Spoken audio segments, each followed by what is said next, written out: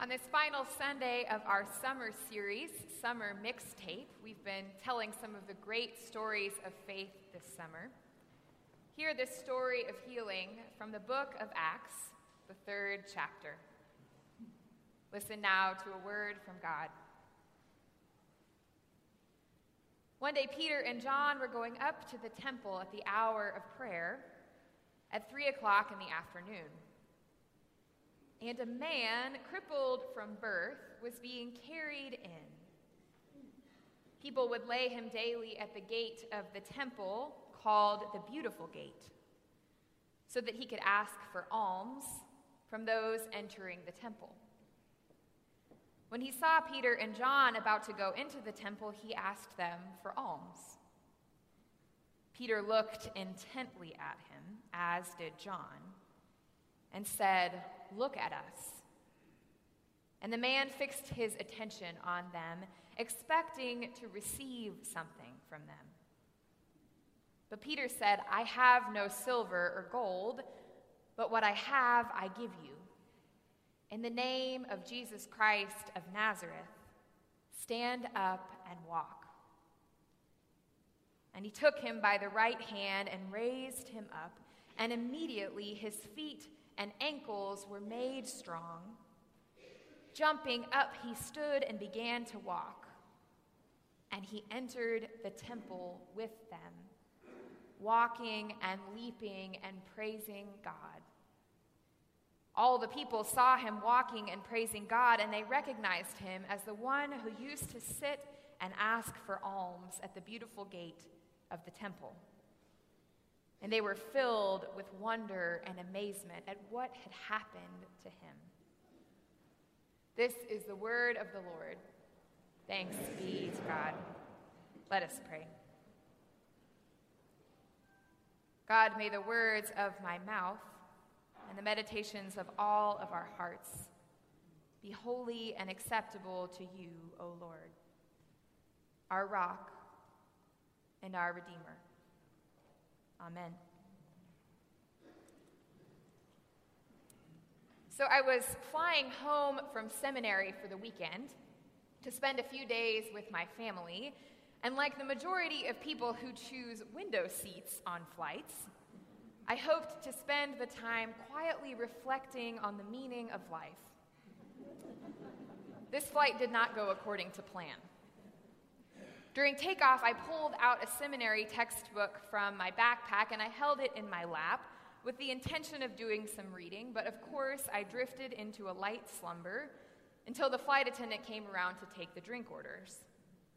I'd completely forgotten about the book on my lap when I woke up, but the man in the middle seat, clearly looking for a good time to make his presence known, said in all sincerity, "You're reading a book about my favorite person." Confused, I looked down to re-examine the book, which I hadn't started.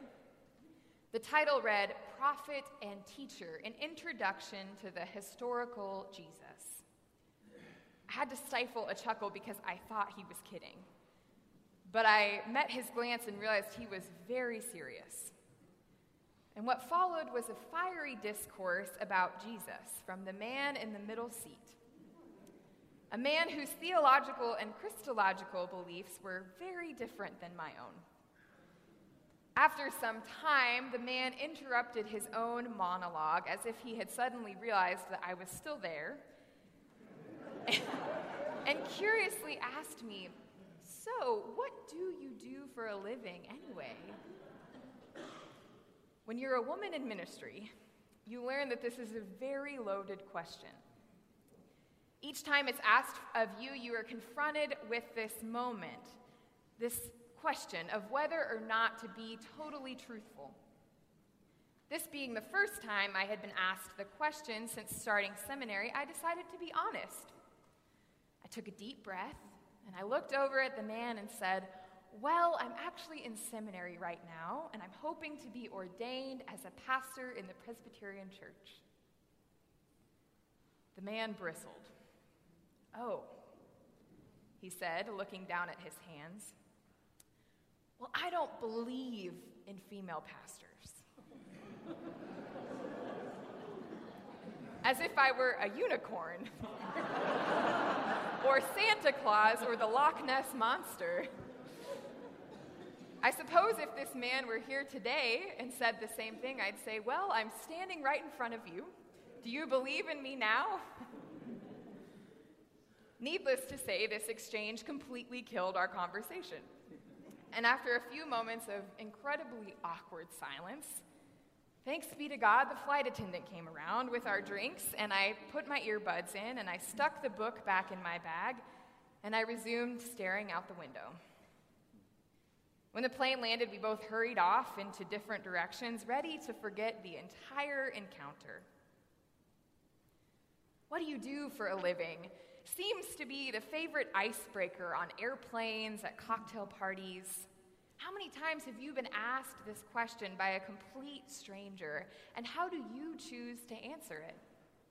And why is it that the first thing we want to know about a person is their job title or how they earn a paycheck? Perhaps it's because our identities are so bound up in our work. A 2014 Gallup poll showed that more than half of workers in the United States define themselves based on their job. And we all hope to be valued and recognized for the jobs we do, for the hours we put in, and the things we produce. And yet, each of us has an identity beyond our job or our former job, beyond how we earn a paycheck or what we put on a resume. As people who seek to follow Christ, perhaps the question worth asking ourselves is, what is our life's labor? I think this is the question that Peter and John are considering when we meet them in this passage in the book of Acts. Along with the entire community, they're wrestling with how to spend their time in the world. They're trying to decide what to do, where to put their energy. The book of Acts is one of my favorites in the scriptural canon because it records the day in, day out lives of early Christians after Jesus is no longer physically present. It's the first glimpse that we get of the disciples figuring out how to do life, how to embody all that Jesus has modeled for them, how to be Christians. And this third chapter of Acts is really the beginning of the action. You see, the resurrected Christ has just ascended into heaven, leaving very few instructions for the disciples who are fearful and uncertain in his absence. But luckily, the Holy Spirit shows up on Pentecost to revive the community and to send the disciples back into the world. But to do what exactly? There's not really a disciple job description to pass out to interested candidates. Perhaps this is where the WWJD bracelets originated, because crowds of disciples were just sitting around wondering, what would Jesus do? What are we supposed to do? Peter and John are discussing this very thing as they walk to the temple that afternoon. What would Jesus want us to do with our time, they wonder. And it's in this wondering moment that the two spot the paralyzed man being carried to his usual spot outside the beautiful gate. This is a man who has spent the entirety of his life relying upon other people to carry him to the exterior of this most holy place so he can receive money, all the while never being allowed inside the walls due to his paralysis. It's likely that Peter and John have seen this man before, this man who in his transactions with almsgivers has somehow scraped together sufficient funds to survive. And it's likely that Peter and John have given alms to this man previously, because the Jewish tradition highly valued such charity. And on this particular day, it would have been easy to repeat the transaction, to drop a few coins into the man's open hands without much thought. But something happens to Peter and John, and they choose to respond differently than they ever have before. Do you have a few coins to spare? I imagine him saying in a tone of voice that politely cuts through the chatter near the temple gate. Other men are passing by briskly, keeping their heads pointed inward as they drop coins near the man's feet. But suddenly, Peter cuts off his conversation and stops.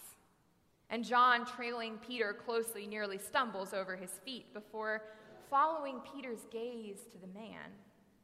"Look at us," Peter says excitedly. "Look!" And the man looks up, expecting to see a few more coins waiting for him. But instead, he meets the eyes of two men who are beaming with nervous energy, as if they've had a sudden epiphany. There's no pity to be found in this gaze. There's no judgment, no feigned sympathy. The man feels overwhelmingly known and seen, as if for once he is not a beggar, but an equal. He's never known this warm gaze of dignity. And the man has no time to be disappointed by Peter and John's lack of money, because in a matter of seconds, Peter reaches out to pull him upward, and he's standing on ankles that long ago failed him, putting one foot in front of the other, dancing across the threshold of the temple that he has never been allowed into. He is standing, laughing, and dancing before he has any time to wonder how the name of a dead man gave him the power to walk. This moment, this is the first thing that the disciples do publicly in the book of Acts. This moment of joy, of miraculous transformation, this moment in which a man is not only physically healed, but is granted access into a place he has never been welcome. This is the first act of Acts. The very first public act after Jesus' ascension is an act of healing.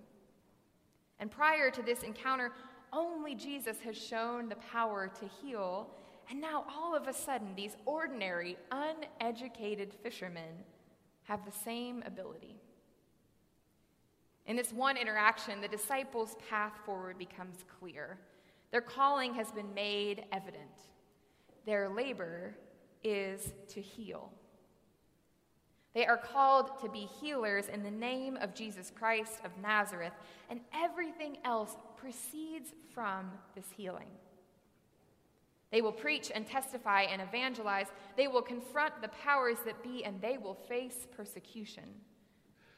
But throughout the book of Acts, a long and winding narrative recalling decades of ministry, healing is the primary act of the disciples, from which all other things proceed. Each act of healing takes place a little differently, but the results are always similar. Dignity is shared among people. Transformation occurs for both the healer and the healed. New access is granted as barriers come down, and the church grows more inclusive and expansive. Dignity, transformation, access, inclusivity. And so it is that these acts of healing are more radical than any sermons preached. These acts of healing are radical because they disrupt the status quo. You see, it's difficult to move throughout a society without attracting attention when you are consistently showing dignity to the downtrodden, transforming lives, granting access to forgotten populations, and including the marginalized. If we keep reading, we see that this particular healing outside the temple in chapter 3 is what lands Peter and John before the Sanhedrin for the first time, the same council that played a large part in sending Jesus to his death. And yet, even when the stakes are high, this radical ministry of healing is the labor that the disciples choose. Because for them, to heal is to embody all that Jesus taught them. In healing bodies and uplifting spirits and welcoming people into the community, the disciples find a way to reconstitute Jesus' broken and resurrected body into the body of Christ. This is the labor of their lives. And if we consider ourselves followers of Christ, empowered by the same Holy Spirit who blew through the upper room on Pentecost, then we too are called to heal. We are called to be healers in this world that is so desperately in need of mending. We are called to arrange and rearrange our lives so that everything we do proceeds from acts of healing. Healing is the labor of our lives. I'm guessing you already know what this means for you. That you are more than aware of places in your life, in your family, in the world that are in desperate need of dignity, transformation, access, and inclusivity. Where are you being called to look someone in the eye, to extend a hand and pull someone up, to knock down the barriers that keep people out, to create a space for someone around a table or in your pew? And collectively, what would it look like if our community was acting first and foremost to heal this world? I think we might find ourselves looking into the eyes of refugees and migrants, granting them dignity and humanity and refusing to see them as numbers, holding space for all children of God to share their stories. I think we might find ourselves more readily reaching our hands out to those who are grieving or suffering, to offer more than a transaction, more than a few coins worth of sympathy. I think we might find ourselves exploring gender identity and sexuality, asking people to share their pronouns rather than making assumptions, and seeking to knock down the binaries and the prejudices that keep us from loving people for exactly who God created them to be. I think we might begin to live into a vision of the world where every single person has a seat saved just for them at the table of grace. Friends, we are called to arrange and rearrange our lives so that everything we do proceeds from acts of healing. Healing is the labor of our lives. And if we truly commit ourselves to this labor, there is no doubt that we will disrupt the status quo. There's no doubt that these results will go unnoticed. I sometimes wonder what would have happened on that flight if I had had the courage to meet the eyes of the man in the middle seat. I wonder if there was a moment for transformation that we both missed, a point at which healing, even just the smallest bit of healing, might have occurred. I wonder if together we could have removed just a few of the bricks and the barriers that stood between us. And I regret that I will never know the joy of that particular transformation, that I will never experience the amazement and wonder of healing the wounds that both of us carried into that horribly uncomfortable encounter. And yet, even when we miss opportunities, Jesus continues to lead us to situations and people who need healing. And Jesus leads healers into our lives to show us dignity and bring about transformation when we need it most. We are called to be healers. This is the labor of our lives. May it be so. Amen.